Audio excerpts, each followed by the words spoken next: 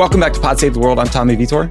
I'm Ben Rhodes. Ben, I'm just a ball of anxiety hanging on by a thread. My enemies today are as follows. Bad polls, followed by out of context early vote returns, and then soon my enemy will be exit polls. How you doing? Yeah, I'm pretty bad because I'd add to your list, which is a good comprehensive list, bad memories. I think everybody's got like PTSD from 2016. So the closer we get to the election, the more certain everybody is that somehow we're going to lose the election, even if the polls suggest otherwise. That's a healthy thing if it's channeled into working harder and convincing more people and donating more money. And if you've already voted, trying to get somebody else to vote the right way. But I remember what it was like to wake up the day after that election and how that felt. And men, we just don't want to have that feeling again, No, we don't. That's what it's all about. One way you can prevent that feeling, by the way, is go to votesaveamerica.com/volunteer. From now until polls close, there's tons of ways you can still help out. You can make calls, you can send texts. There's a million things. So votesaveamerica.com/volunteer. Ben, we got a great show today. We talked to one of Joe Biden's top foreign policy advisors and our former colleague, our friend, Tony Blinken. So I think people will really like hearing what Joe Biden would do differently if he were president when it comes to foreign policy. And then for news, we got some updates on fighting between Armenia and Azerbaijan, the latest on Europe's COVID outbreak. There's an inspiring movement against police brutality in Nigeria, an amazing new constitution in Chile, and then some big news out of Venezuela and Sudan. So lots of good stuff. I think we will start this week with the conversation with Tony Blinken because it is so focused on the election. Just before we get to that, though, we want to give a quick shout out to our What a Day team, who's celebrating 1 year of this fantastic daily news pod. If you have not subscribed to What a Day, you're missing out. Akila and Gideon are hilarious. They're smart. They'll walk you through everything you need to know in like 15 minutes or less. So check it out on Apple Pods or wherever you get your podcasts. Okay, here is our conversation with Tony Blinken. We are honored to be joined by Tony Blinken. He's the former Deputy Secretary of State during the Obama administration. He's a senior foreign policy advisor to Vice President Joe Biden's campaign and a just great human being. Tony, it's good to see you. Hey, Tommy, great to be with you. Ben, great to be with you too. Thank you again for doing this.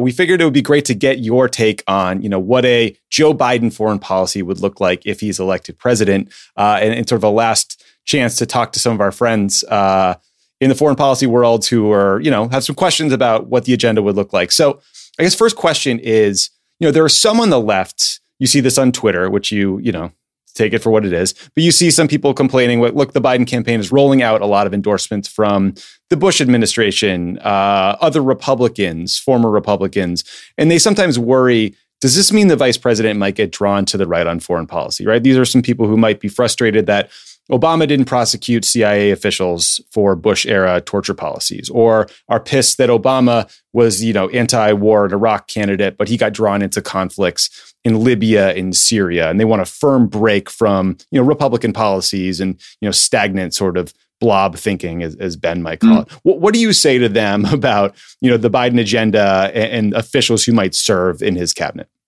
Well, Tommy, I guess I'd say two things. First of all, the support you're seeing sort of across the board for Joe Biden, including from Republicans, or in some cases former Republicans, I think is evidence of just a profound indictment of President Trump and what he has done to our standing in the world resonates with Democrats, with independents, with Republicans in an incredibly negative way. So I think it's evidence of that. I mean, we're now in a position.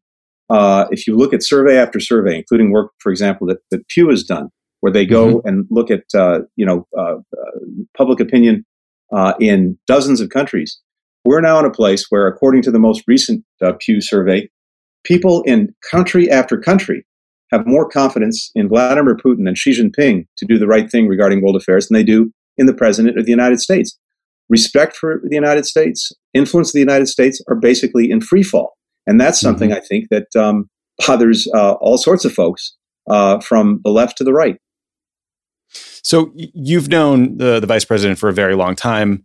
You've worked with him since his days in the Senate. I imagine you've talked with him about his vote against the 91 Gulf War. You've been with him when he voted for the war in Iraq. You were in the room during the Obama administration when he argued against sending more troops to Afghanistan. Mm-hmm. How have his views on using military force evolved over time? Like, can you explain to people how he thinks about these things? Yeah, I think the vice president starts out with a profound core of idealism that I think animates most Americans. And what really got him into public life, what's motivated him, whether it's domestic or foreign policy, is a profound aversion to people or countries abusing their power. And particularly, for example, in the 1990s, when he saw ethnic cleansing and acts of genocide in the Balkans, he felt that we should stand up and try to do something about it. But his experience is also, I think, tempered by realism about what we can do, what we can't do, problems that are initially not about us but may affect us. We have to bring a certain dose of humility to this. We can't just flip a light switch and solve all of the world's problems or all the world's ills. On the other hand, I've got to tell you, he believes strongly that we also have to bring some confidence to our engagement in the world, because when we're acting at our best, through the power of our example, less than the example of our power, we still have a greater ability than any other country on earth to mobilize others in positive collective action. That's how he sees our role in the world. And if we're not doing it, here's the problem. If we're not engaged, if we're not leading, and we sure have made our share of mistakes over the years, but on balance, when we're not leading, when we're not engaged, then the problem is this. One of two things happens. Either someone else does, and probably not in a way that advances our interests or our values, or maybe just as bad, no one does, and then you tend to have a vacuum that's filled by bad things before it's filled by good things. So, Tony, that's going to be my jumping off point, which is, and I just want to add, Tony and I, colleagues, friends for they used the Obama administration before, and like Joe Biden, someone who represents the profound decency, I think, of the American people. So, Tony, we're glad you're in the spot you are. I want to ask about, you mentioned the precarious state of the world and the standing of the United States. Even at the end of the Obama administration, the trend lines were not good for democracy globally. You saw Russia pushing back. You saw Russian efforts to kind of disrupt the West, disinformation campaigns to disrupt democracy, China being much more assertive with its model. That's all been kind of turbocharged under Trump as the U.S. has kind of ceased to be a democratic example to the world. If you come into office, how do you begin to go about, number one, kind of just restoring a sense of credibility and standing for the United States? And I remember in the first year of the Obama administration, Obama basically had to do a world tour to do that. But more importantly, how do you begin to try to reverse this trend of authoritarianism, this democratic backsliding? What are the tools in your toolkit to do that? So, Ben, this really goes to the heart of the challenge we would face, and also, I think, to the priorities that the vice president would bring to the job, because he continues to believe that at its core, the best answer to most of the challenges we face actually is democracy. He sees it as the foundation of our strength at home and also abroad. It reflects, after all, who we are, certainly how we see ourselves, and arguably how the world has seen us, at least until recently. But the problem is, as you've said, that democracy is being challenged as never before. And I think that matters as never before. First, because I think, as the vice president has said, the strength of our own democracy at home is directly tied to our ability to be a force for progress in the world and to mobilize the collective action I was talking about. The problem we face, of course, is that we have a president of the United States right now who's engaged in a daily assault on our own democracy, on its institutions, on its values, on its people, and that has deeply tarnished our ability to lead. But the flip side that you alluded to is also vitally important. Other democracies are a source of strength for us, especially when we find ways to work together. But Ben, as you said, we see democracy in retreat. Freedom House tracks this, as you know, and over decades, they've looked at the strength and health of democracy in country after country. There were about 40 countries that had been consistently ranked fully free in the 1980s, the 1990s, the 2000s. Of those 40 or so countries, fully half have fallen backwards on these metrics of democracy. So there is this democratic recession. And of course, autocracies, whether it's Russia or China, try to exploit that and add fuel to our troubles. So here's the problem. At the very moment, the world's democracies are looking to the United States to be a leader for the values that we share. We have a president who, by embracing autocrats and dissing Democrats every day, and as the leading consumer and proliferator of conspiracy theories, he basically seems to have suited up for the other side. So where does that lead us? I think here's an interesting thing. Joe Biden did an essay in Foreign Affairs, the leading journal for foreign policy, back in January or February. So ostensibly, it's his view of our foreign policy. If you go back and look at it, the first 25% is all about things we need to do to renew our democracy at home. That's where it starts. And he has a long and strong agenda for that kind of democratic renewal when it comes to transparency in governance, when it comes to getting dark money out of our politics, when it comes to having a truly representative democracy with functioning institutions. Once you've gotten that renewal in place, then you try and work to revitalize our alliances with democracies around the world. But I can tell you this, just starting with the fact that Joe Biden would actually be able to tell the difference between our friends and our foes, and they would know that he knows, that'll help a lot. So in one follow-up on this, Tony, is like, we look a lot on the podcast at these places where people, it does seem like there's also a growing trend of people standing up to this kind of authoritarianism. Mm-hmm. When you look at Hong Kong, when you look at Belarus, close election recently in Poland, Nigeria, we'll talk about on the podcast today. But I totally agree with you. Get our own house in order is the number one thing. What can be done to more effectively find ways to support these democratic movements? Specifically, I'll just throw a couple things at you. I noticed you guys have called for a summit of democracies in the first year. Mm-hmm. What's the kind of, are there concrete outcomes from that could be helpful to people in like a Belarus or Hungary? And how much does corruption enter into it? I mean, is there a space where we can kind of start to go after the money, the dark money that kind of finances authoritarianism? And how do you think about, taking that democratic renewal and making it, put wind in the sails of these democratic movements that have inspired us, but that often kind of reach a brick wall at some point? Well, Ben, look, the first thing is, in the category of first do no harm, it'll be in and of itself a good thing to have a president who not only stands, against repression and abuses of human rights, but starts with the proposition that you don't stand with those who are perpetrating them. So I think it'll be a big change in and of itself, not to have a president who tells Xi Jinping it's okay to have concentration camps for Uyghurs, or it's okay to trample on democracy in Hong Kong. Having said that, that's obviously not enough. I think you're 100% right that corruption is certainly at the heart of the problem, but also maybe at the heart of the opportunity. If you look at virtually every popular movement over the last decades, including a bunch that we saw on our watch in President Obama's administration, whether it was the Maidan in Ukraine, whether it was the fruit vendor in Tunisia, and so on down the line, in virtually every continent, a revulsion at public and official corruption was one of, if not the, motivating factors. But that gives us a huge opportunity in pushing back against repression and pushing back against abuses of human rights to try to expose the corruption that exists as a way of turning the tide on leaders who perpetuate their power by corrupt means. So I think there's a lot more that can be done. But the Summit of Democracies, I think two things on this. One is there's I think a moment that's necessary for democracies to come together and reason together about the challenges in the first instance that they share internally. Because even though they manifest themselves in somewhat different ways, there are a bunch of core challenges that we're all trying to grapple with, including a profound,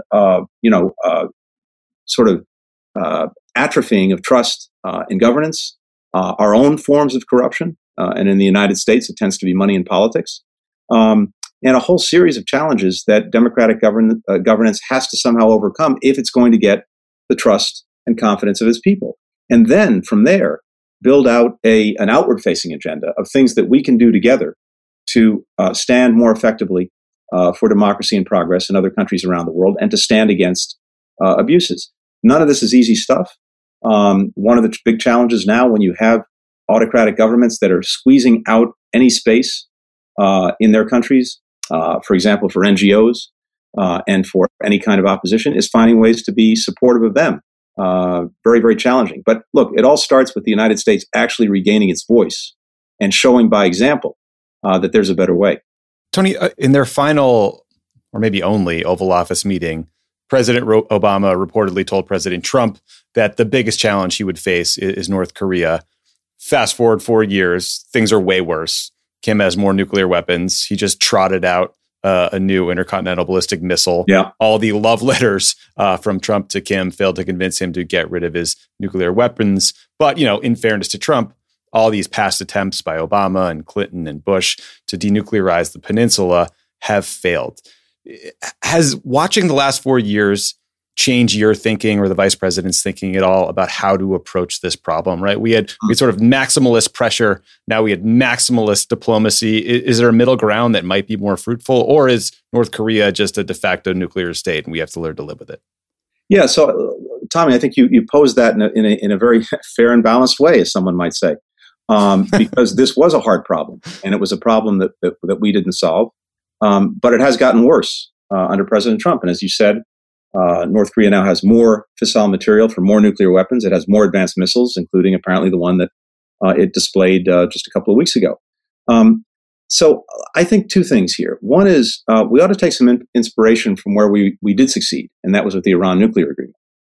And there we built a very strong international coalition that made the case to Iran that it really had to choose coming to the table, negotiating in good faith and negotiating a strong agreement that allowed us to deal with the problem posed by its ability potentially to produce fissile material for weapons on very short notice, or face unrelenting pressure from countries around the world, including countries that are not always lined up with us. And that's really a huge tribute to the diplomacy that President Obama and Vice President Biden led in lining this up. But the reason it worked, the reason we were able to bring other countries along, is they saw the end game that we had in mind not as regime change in Iran, no matter what you think about the regime, but as resolving the nuclear problem, the nuclear challenge posed by Iran. They were willing to sign up when they knew that diplomacy was really part of what we were trying to do, and we succeeded. Now with Iran, we had an interim agreement, and that gave us some time and space to produce a long-term agreement, which tragically President Trump has torn up. So I think there's something to that model for dealing with North Korea. I think it's highly unlikely, if not to say impossible, that in one fell swoop we're going to get North Korea to give up its nuclear weapons, its infrastructure, its missiles. But there may be a step-by-step process that moves us in that direction. So I'd be inspired to some extent by what we did with Iran.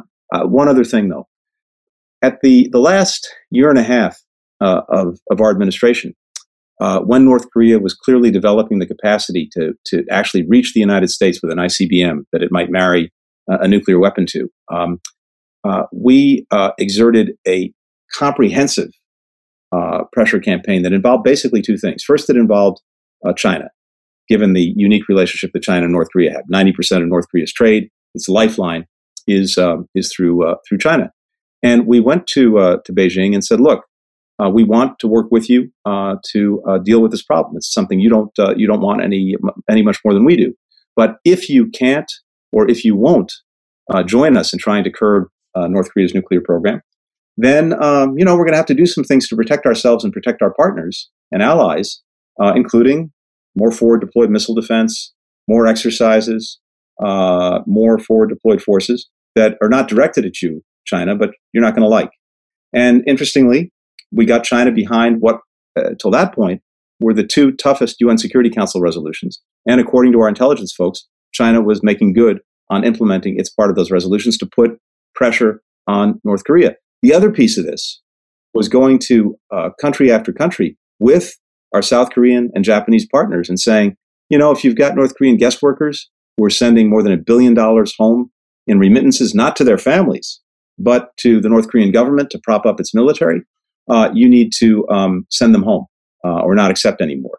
And we started to build real pressure on North Korea. Unfortunately, we ran out of time. But again, the purpose of the pressure has to be not to topple the regime, no matter, again, how heinous it may be, but to get it to engage in a meaningful way in diplomacy, in negotiations, so that we can actually, and in a very practical way, curb its program and hopefully walk it back. Yeah, the pretense that the Trump-Iran policy is not about regime change has really fallen to the wayside, but I'll leave that for Ben in the next set of questions. So my question for you is about election interference, foreign election interference. In 2016, they tried to cover it up, the Russians, right? I mean, they laundered things through WikiLeaks. There were a variety of steps taken to try to create some space for this, disinformation dump, the hack and dump, the sort of troll farms. This year, they're just handing shit to Rudy Giuliani, who goes on the record saying, yeah, it's 50-50 chance that some guy in Ukraine I'm working with is a Russian spy.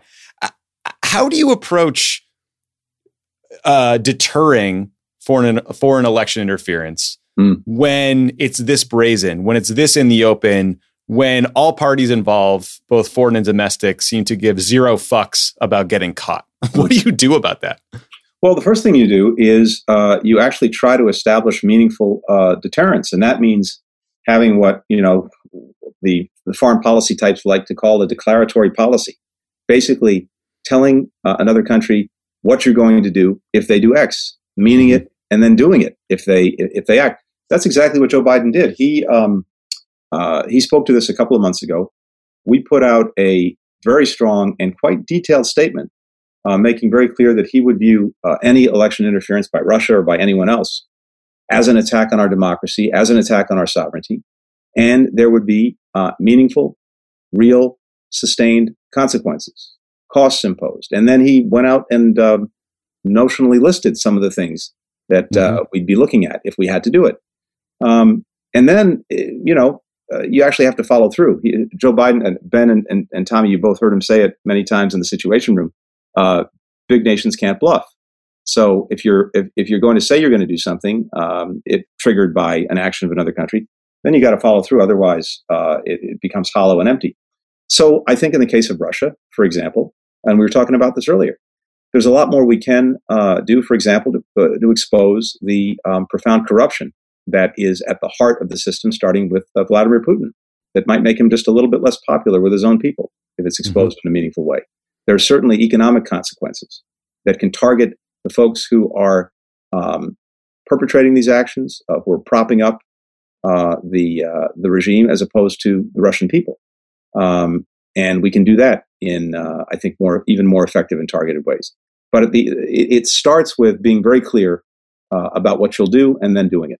Tony, I'm actually going to ask a follow-up on this because I've been intrigued and alarmed at what I see as the approach coming out of Ratcliffe and the Trump White House intelligence community, which basically seems to be an effort to create, in my mind, an entirely false equivalency between what Russia is doing, which, if it's anything like 2016, and I'm sure it is a multifaceted, systematic approach to affect our election results, and maybe even to get into hack into election systems, versus these allusions to Chinese and Iranian actions, which, particularly with respect to China, feels just like China has anti-U.S. propaganda all the time, and they're somehow framing that as favoring Joe Biden when, even Donald Trump himself recently said on the campaign trail, Xi Jinping probably wants him to win. How worried are you, though, that, let's say, knock on wood, fingers crossed, my toes are crossed, you can't see that, Joe Biden wins? How worried are you that there's going to be this transition period and this leadership of the DNI that has been basically turned into an extension of the Trump White House is seeking to kind of create some legitimacy question rooted in like what China did? How do you deal with what I think are totally false equivalencies around what foreign countries are doing in our election and how they might try to hang around you guys a totally false narrative, that seeks to draw some equivalence between what happened to them, based on Russia's 2016 intervention and what's happening now? Yeah, so Ben, you're 110% right. The only country that is taking meaningful active measures to try to affect the outcome of our election is Russia. And what Russia is doing, and the DNI has actually acknowledged this, not his office has, he personally hasn't, but his office has, and so is the director of the FBI. They are working every single day to denigrate Joe Biden and to promote President Trump. And that's a clear finding of the intelligence community and of the FBI. And as you said very well, countries like China may be doing things, but it's in the realm of propaganda. It's not active measures to affect the outcome of the election. It's to advance their view of the world and to make some trouble for us if they can, but not at all the active measures that we've seen coming from Russia. And we'll see where we wind up next week. Look, we've had one of the. It's hard to have a hierarchy of terrible things this administration has done because there's so many, and it would take forever to list them. But I think very close to the top, in my book, is the gross politicization and even corruption of the institutions of government to advance the president's personal political interests. And the intelligence community is unfortunately right near the top of that list. And so I think it's going to be vitally important in a Biden administration to try to take some of that poison out. That starts with the president, who makes very clear what his expectations are of the intelligence community, which is to speak truth to power, to come up with the facts and not in any way to distort or spin or modify their views to meet what they believe are the interests or expectations of the president. And then it means appointing the right people to senior jobs who are going to carry out that worldview in their agencies to make sure that they are devoid of corruption, devoid of politicization. But this, of course, unfortunately, is true, Ben, as you know, in agency after agency. Here's a striking thing. The State Department, where I had the privilege of working the last couple of years of our administration, they do a survey is done every year of the different government agencies to sort of ask the federal workforce what it thinks of the agency, their jobs, et cetera. And last year, the folks who worked at the State Department were queried. And one of the findings was that political coercion was running rampant in certain bureaus of the department. And then one of my favorite, and I use that word advisedly, findings was in the office of the legal advisor of the State Department, when asked the question, is the leadership of the department honest and calling it like it is, 35% said no, it wasn't, versus 0% in 2016 when Barack Obama and John Kerry and Joe Biden were in charge. Well, it's that you guys have a steep challenge, and the transition will be a very delicate period of time. But hopefully we have enough capacity to deal with that or talk about it. I wanted to ask one follow-up to what you said earlier about Iran. You were a key part of the process that produced the Iran nuclear agreement. I think we all believe that the world would be better off if that agreement was still in place, but you guys are going to find the world as it is when you come in. If you again, knock on wood, come in. That'd be a good title for a book, by the way. No, I know. Thanks for that. As soon as I said that, I realized I plugged my book. I guess it's hardwired. So here's the question I have, which is there's always a lot of pressure from the opponents of the Iran nuclear agreement, including some U.S. partner governments in the Gulf, the Emiratis, the Saudis, and the Israelis, and Republican Party in Washington, that there's a better deal to be had, that the provisions should be stronger and longer. And I'm sure there will be a chorus of people saying, we've got them on the ropes, we've added all these sanctions, and they're stacking sanction upon sanction on Iran right now as we speak. And the worst thing you could do is try to return to the status quo of the Iran nuclear agreement. Others, like Emmanuel Macron, the French president, have said, we'll come back into that agreement and then negotiate the follow-on provisions to deal with other things. How do you approach a situation where I think, objectively speaking, it would be better if somehow you could get back into the JCPOA? We don't know whether Iran will do that, given all the sanctions. Right. And yet, you're not just trying to solve the equation of getting back into the JCPOA. You've got all these new sanctions that have been stacked on. You've got governments in the Gulf that have recently concluded agreements with Israel that are, presented as part of a kind of anti-Iran axis. What is the goal of a Biden team? Is it to get back to the JCPOA and then negotiate from that? Is it to immediately try to pursue some better deal that might draw support from some of these actors? How do you navigate the pursuit of what we had already accomplished with the Iran nuclear agreement in the new context? So two things, Ben. And first, you have to start not in the abstract, but from where we are. And where we are is a really bad place. When President Trump walked away from the deal, he promised, as you said, a better deal that, of course, has not materialized. He also promised that the so-called maximum pressure campaign he was exerting against Iran would make Iran act less provocatively. And, of course, the opposite has happened. So on the nuclear side of the equation, we have an Iran that is building back the very capability that the JCPOA stopped in its tracks because the president effectively freed Iran from its commitments. And it now acknowledges enriching uranium at higher levels. It's got a much larger stockpile. It's using more advanced centrifuges. The bottom line is the infamous breakout time, the time it would take for Iran to produce enough fissile material for a weapon that we push back through the JCPOA to more than a year, is, at least according to public reporting, down to about 3 months and heading south from there. So we're right back to where we were before the deal, with this terrible binary choice between, at least in my judgment, allowing Iran to get to a very, very short breakout time, or taking some kind of action that's likely to have huge unintended consequences. And at best, if it's military, maybe set back the program, but not end it. And in fact, we're already seeing Iran, reports today suggest that Iran is now building back things deep underground that would be very hard to get at anyway when they eventually build them. And then on the other side of the equation, maximum pressure, we've seen the Trump administration swing wildly from allowing Iran to act with some impunity to obviously taking actions, including taking out Qasem Soleimani. And there, no one's shedding a tear for his demise. But it's one thing to take him out. It's another to game out what would be the almost certain consequences from that, including a significant increase in Iranian provocative actions. So much so now that in Iraq, where where the administration said it was trying to restore deterrence, exactly the opposite has happened. We're being chased out of our own embassy.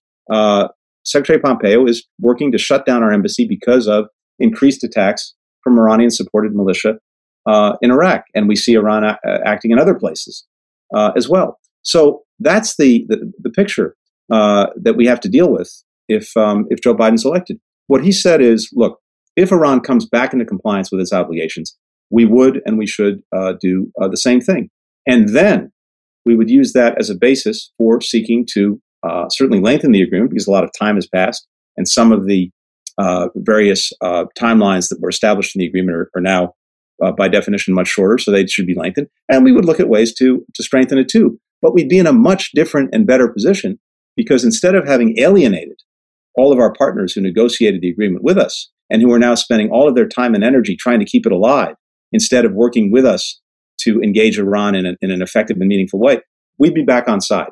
And if Iran decides not to do it, well, then I think the world would be able to address that together. And if Iran does engage in this, then at least we'd be back with the folks who helped us achieve the deal in the first place. That would also put us in a better position, I think, to effectively deal with other actions that Iran takes that we don't like. So there'd be a lot of work to do on that, and it's one of the things that needs to be gamed out in detail. But there's no question that the place we're in now is the worst of all worlds, and it's a place we need to move away from. Tony, thank you again for your time. This might have to be the last question. I know you have an event to get to, but just for building on the JCPOA question, Ben and I always rip our hair out when we hear Democrats talk about the Iran nuclear deal, because before they get to the good stuff, there's 4,000 caveats about how it was imperfect and time limited and blah, blah, blah, blah, blah, right? It's harder to be for diplomacy than for war, right? It is seen as politically dangerous to vote against the Iraq war or the war in Afghanistan or the various surges or various funding bills. And it is seen as politically risky to be for big diplomatic efforts that might prevent wars. How do you think we fix that? Is that a problem with the Democratic Party being squishy? Is that a Washington blob thing? Is that a media thing? Is this something you've thought about at all? Yeah, look, I think it goes to the heart of what we need to do. And it starts with having actual confidence in our approach to the world and our approach to America's place in the world. And I would say in the first instance, one thing it's useful to remind people of is when you're looking at anything, whether it's the Iran deal or anything else, is, don't compare me to the Almighty, compare me to the alternative. And no one, in the case of the Iran deal or pretty much anything else that we did during our administration, I think could make a very convincing case that the alternatives that they were proposing were better, more effective, or realistic. So you've got to start from that. But beyond that, I think we ought to have a little bit of confidence in what we've been able to achieve with diplomacy. And I think about it this way, Tommy. I mean, it always reminds me of the movie that we all got to watch every holiday season, and maybe some people still watch. It's a Wonderful Life, where the Jimmy Stewart character is about to take his life at the beginning of the movie, and Gabriel the angel stops him from doing that, and does that by trying to show him what life would be like in his town, for his family, for his community, if he hadn't been there. And then, of course, we see the contrast and between Pottersville and Bedford Falls. And of course, Donald Trump is now fully in Pottersville. But the point is this: if you take us and American diplomacy out of the equation over the last 10 or 15 years, look at all the things that would not have happened and ask yourself where we would be, where the world would be, even without us in the picture. Whether it was the Iran deal, where would that actually be now in the absence? Well, we're starting to see with President Trump having pulled us out of it. Where would we be? Where would the world be without the United States engaged in getting the Paris Climate Accord done? Well, we may be witnessing that now too. I can go down the list of every single thing that we did, and it's always imperfect. Negotiation, by definition, you're never getting 100%. There are always things that arguably could be done better that you can complain about. But again, it's compare me to the alternative, not to the Almighty, and ask yourself, where is the world with the United States out of the picture? Well, we're finding out these last 3.5 years. And I think we now have a much stronger case to make for American leadership, for American engagement, leading with our diplomacy, leading with our values, leading with the power of our example, not just the example of our power. Tony, I'm going to ask one last question. I know you have to go, but I think this is a good note to end on for our audience, for looking for one of the things to be most excited about in the Biden presidency, I think, is climate change. And the question I just wanted to ask you is, I have such admiration for how much he's elevated climate, more than any presidential candidate ever, including Barack Obama, and taking some bold stances. The debate is often about at home, right? And the question is, if you guys are successful in doing what he's talking about doing at home, which is a big climate package, clean energy package, job creating package through Congress, that helps move our economy in the direction it needs to go, what momentum will that give you coming back into Paris to go around the world in that first year and try to revitalize global climate efforts? Why should people listening to this who care about this, which is about everybody who listens to this, make them excited about the vision of how a domestic Biden climate plan can connect with prioritization of this issue internationally that can be a game changer on the climate crisis? Ben, these things are inexorably linked. And it's pretty basic and it's pretty simple, but it's vitally important. We are 15% of global emissions. By definition, even if we do everything right at home, that's not enough, by far not enough, because we've still got 85% of emissions coming from other countries around the world. And so you have to have a strong international agenda to deal with the problem. Conversely, if we're not getting our act right at home, our ability to drive that international agenda, to be a leader, to push other countries into doing the right thing, is dramatically undermined, if not eliminated. And so if we're able to actually move the climate agenda in an effective way at home, and I believe we will be, then that strengthens our hand enormously in the international arena in terms of actually making meaningful, sustainable, and dramatic progress on what is the existential issue of our times. So you've got to be able to do both. You've got to do them in effect more or less at the same time. But as the world sees that a Biden administration is deadly serious about actually taking concrete actions necessary to get our own house in order, we are so much stronger in eliciting that kind of cooperation and action from other countries. Tony, thank you so much for doing the show. Good luck on Tuesday. Thank you. Tuesday plus 7, Tuesday plus 14, however long this thing is going to take. We're rooting for you. It is clear to me, and hopefully everyone who just heard this conversation, that Joe Biden would make the world a safer, better place to live that maybe wasn't melting. So that's seems like a good endorsement. Good slogan. I like that. So vote. Thanks again, man. Thanks, Tony. Thanks, guys. Good to be with you.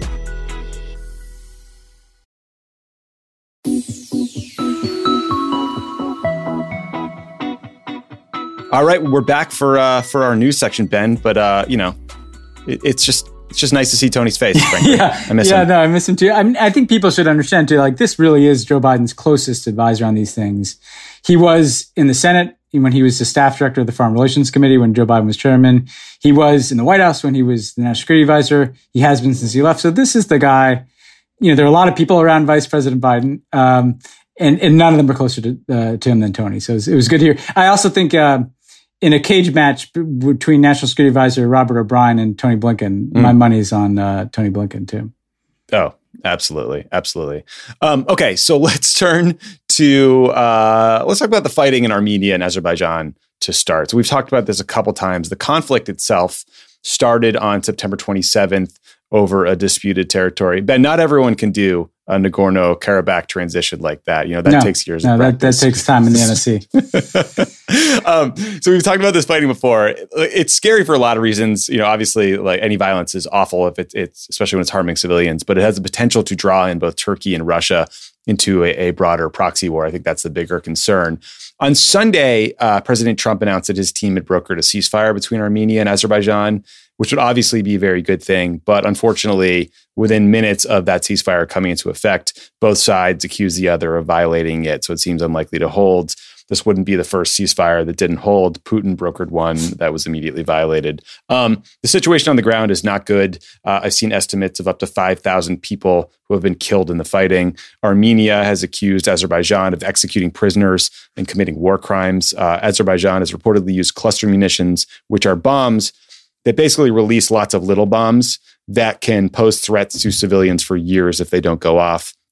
Ben, I've been impressed at how the Armenian community in the U.S. has organized to raise awareness about the conflict. There have been a bunch of rallies here in LA. I think some in New York. I'm seeing, planes dragging signs. There's banners everywhere. Apparently, President Trump spoke to a group of Armenian Americans in New Hampshire over the weekend and said ending the fighting would be, quote, an easy one. So that's good to know. So Ben, the Obama administration negotiated many ceasefires in places like Syria that didn't always hold. What do you think of this latest effort? Does it tell us anything about whether the U.S. is sufficiently engaged in trying to solve the problem? Well, look, I on the one hand, I'm sympathetic. This is an intractable problem. It's been around for decades. But we're a week out from the election, so I am going to focus on what was wrong here, which is what was wrong was Trump going out and spiking the football. Essentially declaring victory, tweeting like as if the United States had just ended this conflict when this is very tenuous. I think, the fact that it collapsed is not a huge surprise. 2 Russian brokered ceasefires had previously collapsed. I think what needs to happen differently is this needs the broadest possible international engagement. Just the U.S., just Russia, just Europeans is not enough. If we had a Biden administration, I think a very broad multilateral process that brings in Russia, the European Union, the United States, these countries, by the way, that are selling arms to both parties, to just say, you guys got to pull back from the brink here and deal with this. And frankly, Azerbaijan has been more the aggressor in this case. And they basically said as much. They've said, we're tired of waiting for diplomacy to deliver what we think is our land back to us. And so we're just going to start killing people, including civilians, and releasing, rock video footage of drone attacks on Armenians. Really awful stuff. So I think it's just going to take a really muscular, sustained, multilateral effort with the U.S. involved with other countries to just say, we got to cut out this fighting and then really start a process of negotiation around these disputed territories. So it's not just a ceasefire and everybody kind of goes home, but drive the momentum from the ceasefire talks into actually addressing these underlying territorial questions, which are there's no layup answer to that. There's no easy answer. Both sides claim it. You have to figure something out, though, that's a mix of territory and autonomy for the people who live there and for the two warring parties. Yeah, and look, one challenge to more European engagement is the fact that Europe's coronavirus outbreak is getting quite bad. Cases are exploding in a bunch of countries, including the Czech Republic, Italy, Belgium, the UK. Spain and France both now have over 1 million cumulative confirmed cases. Even Germany, which had done a great job so far, is seeing a big uptick. I saw that the president of Poland tested positive for COVID over the weekend. So you're also seeing that the European Center for Disease Control and Prevention reported that their infection rate in Europe has been going up for more than 90 days. So, unlike here, Ben, countries are starting to do something in response. Some have declared national states of emergency. There have been curfews or travel restrictions. Ireland and Wales have reimposed lockdowns. Italy has put restrictions on gyms and restaurants. Those are leading to anti-lockdown protests and lockdown fatigue. There's added concerns about some of these countries that may have avoided a bad outbreak the first time, but failed to bolster their healthcare infrastructure while there was still time to do so. So, Joe Biden said we're going into a dark winter. I guess the question is whether that was actually an understatement when you look at, Europe that's a couple weeks ahead of maybe where we are. Yeah, I think what's so troubling and terrifying about this time is that these are countries that by and large got things right, or at least better than we did at the initial spike in the spring, and managed to keep cases pretty low over the summer. And I think, a couple of things clearly sunk in. One, complacency and frustration with limitations on daily life, combined with then cold weather. And, Europe is more north than most of the United States, drives people inside. And so you worry that we're, a couple weeks behind in the weather category, and we're probably worse than the Europeans in terms of people in this country being fed up with lockdowns. So I read it as a difficult indicator of how Europe's going to get through the winter, given the weather in much of Europe. But also, it's likely to be worse here than it is in Europe. And so if one of the things we do with the coronavirus is look abroad for warning signs for here, I think we have them now. And if you live in a cold weather climate, and particularly the states in the upper Midwest and Mountain West, this is not a good signal. And I think it's a sign that if Biden does win, COVID is going to be front and center in January. This is still going to be very real. We're going to be in the thick of it. We're going to be dealing with a lot of cases in a lot of places. And the capacity to align the global response and hopefully work towards the global dissemination of treatments and vaccines is going to be priority one for Biden foreign policy. Yeah, absolutely. Let's turn to Nigeria and talk about police brutality, because corruption and police brutality have been a big issue in Nigeria for many years. And one police branch in particular, the Special Anti-Robbery Squad, or SARS, not to be confused with the disease SARS. I know we're coming off of the coronavirus, but this is just a shortening of Special Anti-Robbery Squad, is notorious for corruption, indiscriminate violence, including torture and summary executions. Think of SARS as basically a pyramid scheme masquerading as a police unit. Yeah. You have these underpaid, low-level cops. They demand bribes, or they just steal from other citizens. And they have to kick some portion of that money up to their superiors. And over time, these units have gotten more violent, more brazen, and they've really enraged a lot of the country. In 2017, the government made a sort of nominal effort to rein in police brutality. But in reality, they've just sort of been pushing the problem around. They've reassigned corrupt officers to other parts of the police force. And according to an Amnesty International report released this summer, SARS conducted at least 82 cases of torture, ill treatment, and extrajudicial execution between January 17 and May 2020, and not a single officer was prosecuted. So it's a huge problem. But the issue really exploded again in early October, when a video of a SARS officer killing a man surfaced on social media and led to mass protests across the country, with huge numbers of young people participating and the hashtag #EndSARS trending really across the world. Protesters want the unit abolished, and they want an end to police brutality, basically. The president of Nigeria, Muhammadu Buhari, tried to calm things by announcing that he would disband SARS, but then the head of police later clarified that actually, a different special police force unit would just sort of take on their duties. So again, not exactly reform. Last week, there was another awful video of security forces in Nigeria firing on demonstrators in Lagos and killing 12 people. Ben, every week I feel like we talk about another protest movement, many of them very brave and inspiring, in different places in the world. What do you make of this latest effort to stop police brutality in Nigeria and the government's response and the seeming echoes of, the protests we saw back in June over the murder of George Floyd? Well, I think that what's at play here is this sense of complete impunity, and corruption is embedded into daily life in parts of Nigeria. Like, you cannot do certain things without paying a bribe. Whether the thing you're talking about is avoiding police shakedowns or whether it's being able to start a business. And this is basically industrialized corruption mixed with police brutality, because if you don't pay up, and if you don't go along with the scheme, you could end up getting tortured. Or if you stand up to this kind of behavior, you could end up getting tortured. So it's all about whether or not authorities have impunity to do whatever they want, whether it's brutalizing people or shaking people down. And that has shaped aspects of life in Nigeria. I think it's also important to note, Nigeria is the biggest African country. It's kind of the bellwether. There are similar problems in other African countries too. So I think that, across the continent, NSARS is speaking to a degree of frustration people have with this nexus of corruption and police brutality. There's really no solution to it than ending SARS, like ending these kinds of units that have become so thoroughly corrupted that literally the model for how this unit acts is indistinguishable from corruption and brutality. This is what they do, right?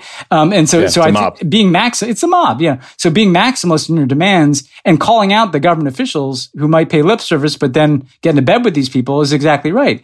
But I think you put your finger on it, Tommy. Like, we keep beating this drum on this podcast because it's true that whether you're talking about Belarus or Nigeria or Chile, which we're going to get to, or Hong Kong, like, these are just people everywhere who are pissed off at this kind of nexus of corruption and brutality and authoritarianism. And frankly, the movement for Black Lives in this country is in that same category. And there's a reason why those protests went global, because there are frustrations about that too. And racism is a part of this mix. So I think it just goes to show that this is global. This isn't about any one region or ethnicity or flavor. There are different flavors of the same problem everywhere. And the NSARS people are speaking to just how pronounced this problem is in the biggest African country. And this is something that merits like our attention and support. Because again, Nigeria also has tremendous potential. I think this is what frustrates people. Mm-hmm. The economy is growing there. It's a young, dynamic population. And corruption is a big part of what is holding that back from being even more promising. And so if they could just get out of their own way here and reform their institutions and have more accountable governance, then you could also really see not only abuses avoided, but you could really see a place like Nigeria take off and become a real player in the world. Yeah. And look, this sort of corruption was also something you saw people furious about in Ferguson, where, it was done under sort of a legal rubric in the form of punishing fines on the population here. But it was basically just piracy from the Ferguson police force, stealing from the citizens of that city. So yeah, it's very similar problems across the globe. Yeah, it's the same. And we saw this in Africa. Like, one of the things we did in some African countries in the Obama administration is mobile justice units. That some of these police forces were so corrupted that you kind of had to stand up new methods of literally mobile courts and judges out in rural areas to set up from scratch. And we provide technical support to those kinds of efforts because there was a sense that the judicial institutions were so corrupted that you kind of had to start over. And NSARS seems to reflect that mentality of like, this is not fixable. It needs to be gotten rid of and built back differently and better, Yeah. Build back better. Let's talk about Chile, as you sort of mentioned, because this could be the future, hopefully, for some of these protest movements. So 78% of Chilean citizens voted to rewrite Chile's constitution in a referendum that came after months of protests. The protests started narrowly at first. I remember talking about these with you like a year ago. People were pissed about a fare hike increase at the metro. But over time, they broadened into a critique of economic inequality in Chile. And now the country will have the chance to basically toss out their old constitution that was written during the military dictatorship of Augusto Pinochet and just write a new one. So the next step in this process is an election in April of 2021, where voters will choose 155 people who will attend basically a constitutional convention. They'll have 9 months and they can extend it if they need more time to write a new constitution. I believe that constitution will then be voted on. But what voters are looking for in Chile is basically address economic inequality, specifically when it comes to education, healthcare, and housing. So Ben, I thought this was a pretty incredible story. It is inspiring to see a protest movement lead to an outcome like this and not to just a brutal crackdown. Do you think, is Chile the blueprint for some other places? What do you make of this? I think so, because, we talked about Chile. They were part of a series of movements against inequality. These kind of took off right around the time we were talking about the yellow vests in France, right? I mean, right. And they stuck to it. The protest movement continued and was a central feature of life in Santiago, the capital of Chile. They had very clear demands and a very clear focus on constitutional reform as the only means of addressing structural inequality. And lo and behold, they look like they're getting it done. And keep in mind, Chile has a right of center billionaire president, Sebastián Piñera. So it's not like they have a leader in office who's doing this for them. This is proof that it's hard and it takes time. But a lot of these movements we talk about, meet with a lot of frustration. This is a breakthrough. And what you see in Chile is kind of an emblem of what you see in Latin America broadly, which is structural economic inequality that is, we're worried about in the US. This is well beyond that. And people realizing that you're going to have to rewire the system to get different outcomes, particularly on things like education, housing, and healthcare and basic services like that. So yeah, I think this is a success story and one that could be replicated in channeling that popular anger to constitutional and legal reform that's beyond just electing a different person. It's about changing structures. Yeah.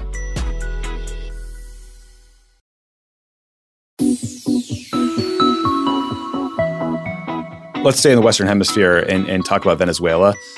Because after 6 years in various kinds of detention, Venezuelan opposition leader Leopoldo López has escaped Venezuela to Spain. López had been living at the Spanish ambassador's residence since April of 2019 after he, opposition leader Juan Guaidó, basically failed in an attempt to overthrow the government. Before that, López was held in a just horrific prison. At one point, he was released under house arrest, but they were going to bring him back. So one quick note, full disclosure for listeners, Leopoldo López went to the same college that I did. He's a decade older than me, but I know some of his friends, and I followed this case very closely since he went to prison.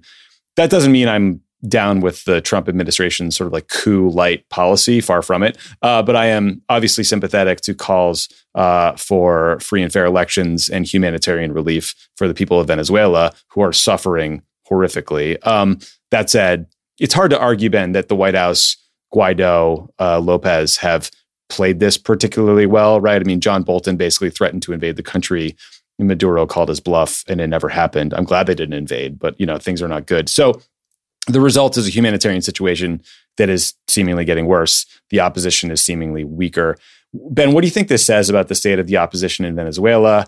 How Biden should approach this? I mean, I'm not sure what the next step is. I think this says everything about the failure of the Trump policy. And I'm not just saying this because it's a week before the election, but this guy's whole political brand, and you're right, he was a courageous individual.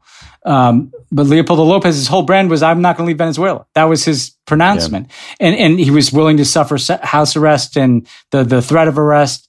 And the fact that he sees such a dead end in Venezuela, that having stayed there through so many dark times, he's moving to Spain, tells you everything about the failure of this approach that Trump has pursued of embracing and recognizing Guaidó and just kind of pretending like that's the government when Maduro is still there in power. And I just want to, there was literally a day when Guaidó appeared with Leopoldo López. He kind of emerged from, his house arrest and his hiding to essentially declare that they were taking over the government. And John Bolton was taping videos in the Roosevelt room announcing the change of power. And Marco Rubio was tweeting furiously from, about how this is all what if we had done that? Where's the accountability? Why are people not calling them out on this kind of catastrophic failure of a policy, and oddly, they seem to get credit for trying. They get credit down in South Florida from the hardliners down there, but this is failing. If your objective was to see a guy like Leopoldo López as the president of Venezuela, how can you be satisfied with a policy that has him in Spain? So what they should have done from the beginning is try to negotiate in the country between the different factions, Maduro, Lopez, Guaido, the assembly, the Chavistas, the military, with support from all the different countries in the region, those that we agree with, like Colombia and Chile, those that we don't, like Cuba, and to have a real negotiation about what an interim government might look like, what power sharing might look like for a time, and then what a real credible, free and fair election might look like. And instead, there was this effort to kind of use this maneuver to, recognize Guaido and kind of ram it down and make it reality. So to me, it shows that failed. And what I think Biden's going to have to do is kind of start from scratch and do a listening tour of Latin America, check in with the Venezuelan opposition, but open lines of dialogue with the Maduro people as well. And try to have that broad-based diplomatic negotiation that focuses at first on alleviating the humanitarian crisis in Venezuela, and then trying to find some way out of this political stalemate that is negotiated and is not just the U.S. thinking that we can dictate this policy from Washington or Miami. Yeah, maybe Private Rubio shouldn't be running this account anymore. It doesn't seem like it's going it's not working. It's no. Let's talk about Sudan and Israel for a bit, because last week President Trump held an Oval Office event and I think a conference call or maybe a three-way call with the Israeli Prime Minister and the Prime Minister of Sudan to celebrate this announcement where Sudan says they plan to normalize relations with Israel. Talked a bit about this last week. The normalization announcement came after heavy pressure and financial incentives from the U.S. that led to the U.S. removing Sudan from the state sponsor of terror list and getting Trump another headline that he can shop around to Jewish voters, primarily in Florida, that makes it seem like peace is breaking out in the Middle East, when really it's just these sort of like soft normalization agreements among, autocratic countries. This was the part of the event that made me laugh, though, Ben. We are going to play a little audio here. Do you think Sleepy Joe could have made this deal, baby? Sleepy Joe. I think, do you think he would have made this deal somehow? I don't think so. Well, Mr. President, one thing I can tell you is we appreciate the help for peace from anyone in America, and we appreciate what you've done enormously. Yeah. Ben, yep. Oh, Ben, that is, for the listeners, that is Trump trying to get Israeli Prime Minister Bibi Netanyahu to take a shot at Joe Biden. And you can hear Bibi's political wheels turning in real time. You can hear him hedging his bets and refusing to take a shot at Biden. I loved it. Trump has done him every single political favor possible. He teed that up for him, and Bibi just wouldn't hit it, wouldn't swing. I mean, like, Bibi is the most coldly calculating political animal that there is. I have nothing but, let's just say I have lots of, negative feelings about his agenda, but a lot of, respect for his political acumen. And you could sense, Tommy, in that little pause, like him considering it. And then not only did he not go along with and first of all, it bears saying, how absurd is it that the President of the United States of America, is sitting here a couple weeks before an election, having poured money into this deal and basically talking about Sleepy Joe and soliciting an endorsement. That phone call is worse than the phone call that he got impeached for. Like, the phone call that he got impeached for in Ukraine was about trying to leverage a foreign government for political advantage. He's literally asking for an endorsement after spending taxpayer dollars on this thing. But what's so telling to me, Tommy, is like, it was actually worse than not endorsing him, because Bibi paused, he calculated what he was going to say, and then he didn't even start by saying, well, President Trump, we really appreciate what you did for us and we welcome support from anybody. He reversed it. He said, well, we welcome support from anyone in America. And it was almost like, we anticipate Joe Biden winning and hope he will give us support too. And then kind of throws in, and we appreciate all you did. I mean, it couldn't have been a more embarrassing. And guess who is savvy enough to notice that kind of thing? The Jewish voters that Trump is trying to reach with this thing. They know when they see that, and they've been thinking, well, I want to vote against Trump because he's against everything I stand for, and he's probably an anti-Semite, but he's done all this good stuff for Israel, so maybe I'll vote for him. And then they hear Bibi saying, well, we appreciate what everybody in America does. That's Bibi essentially saying, like, no, I actually don't see you as any different in terms of your support for Israel than what we might get from other people in America. Yeah, it was sweet. I loved every second of it. Okay, so this event goes on, And there's a second part of it that was a lot less funny and a lot worse. So we've talked before about the Grand Renaissance Dam. It's a $5 billion hydroelectric power project that Ethiopia is building on the Blue Nile River that is incredibly controversial both in Sudan and Egypt because that river flows into their countries and is their main source of water. So at this same event, Trump is doing a three-way call with Sudanese Prime Minister Abdallah Hamdok and Netanyahu. He just casually mentions that Egypt will end up blowing up the dam. And he sounded like he was endorsing that action by adding, and they have to do something. So within hours, Ethiopia was denouncing, quote, belligerent threats to the project. They summoned in the U.S. ambassador. So, Ben, I just thought this was such a perfect moment that encapsulates the Trump foreign policy, right? So he is forcing Sudan to cut this deal with Israel, even if it's disruptive to their internal politics, their sort of fragile new government. In the process, he is kicking a beehive that is the source of unbelievable amounts of tension between three heavily armed countries and just doesn't even seem to know that he's doing it in real time. It was staggering. Yeah. I mean, first of all, why is that phone call on like television, Tommy? Like, I mean, what a weird event. You should have done the threat to begin with, but like these people are so transparently self-interested. They could have, put out a press release and taken a photo, but Trump just needs to have this attention on what he thinks are these transformative achievements, that really aren't, as we've discussed. So the Sudanese prime minister is suddenly like on international media, like talking about this stuff. But then with the dam, like, what is that statement is insane. Basically encouraging like a U.S. the second largest recipient of U.S. military assistance after Israel is Egypt, and essentially saying that they're going to blow up this dam and start a war. I mean, is an insane thing to say. It also demonstrates like what the hell does Trump know about Ethiopia? Ethiopia is a really important country. It's got a population of over 100 million people. It's got a growing economy. It hosts the African Union. Like none of these are things that Trump knows, but he's talking. I mean, it's grotesque if it's any country, but I mean, this guy is kind of wading into this massive geopolitical dispute, urging a military action that could, destabilize that entire region and upend people's lives. And also just meanwhile taking a massive shot at one of the most important countries in Africa. Yeah, I mean, It's just about everything on display there about why this person is not fit to be president of the United States.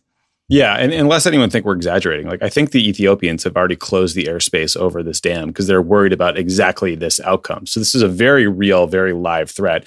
Egypt views the lack of water from the Blue Nile is literally an existential problem. Like they will have no way to exist without that water. So huge deal. Just drop kicking it in the Oval Office on a Friday, Yeah, I mean, we'll just have like diplomatic process to resolve this. This does nothing.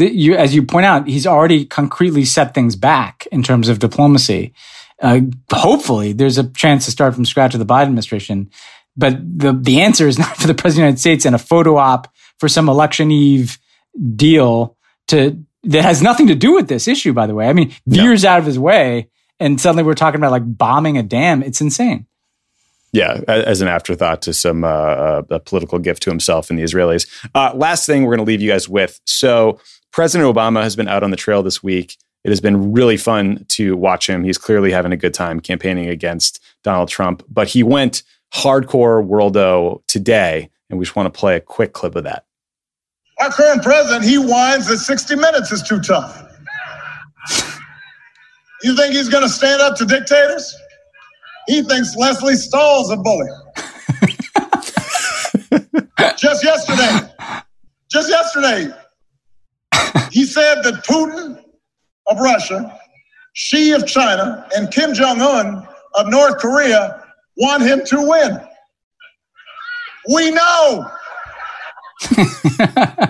We know because you've been giving them whatever you want for the last 4 years. Of course they want you to win. That's not a good thing. You shouldn't brag about the fact that some of our greatest adversaries think they'd be better off with you in office. Of course they do. What does that say about you? Oh, man.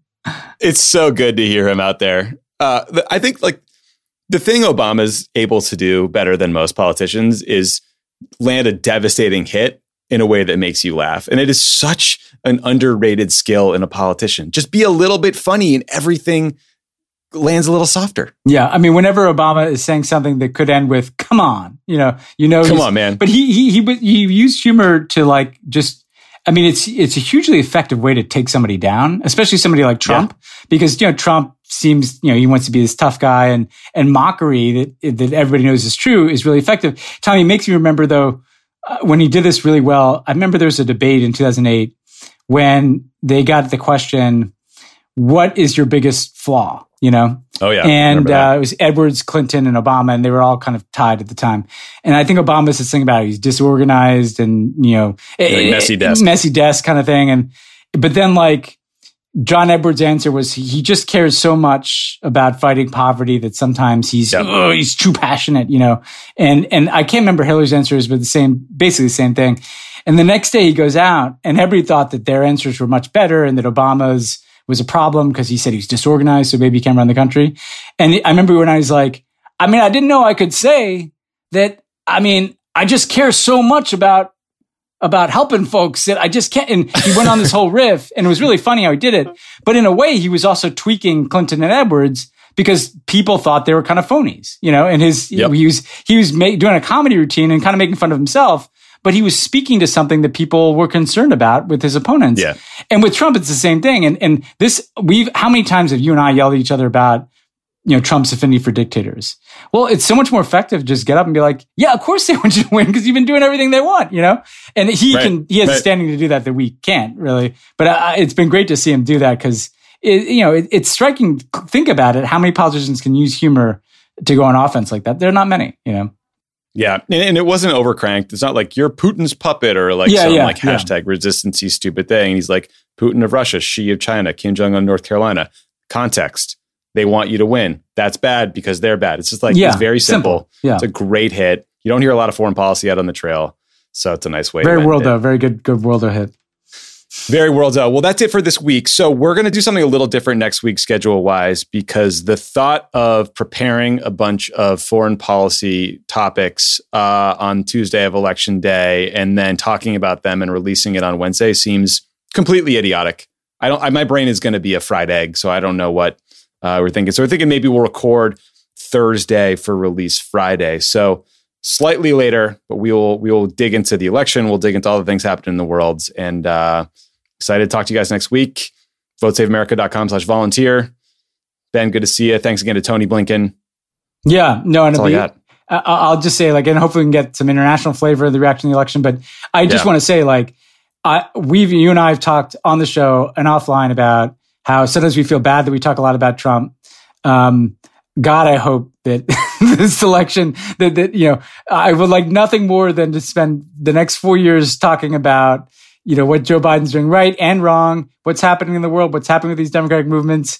Thank you for sticking with us. The reason we talk about Trump a lot is because he really is a threat to our democracy here the rest of the world. So we have to. It would be the wrong thing to not talk about it. But we've got now one more week to make sure that we don't have to talk about Trump for another 4 years. So let's get it done.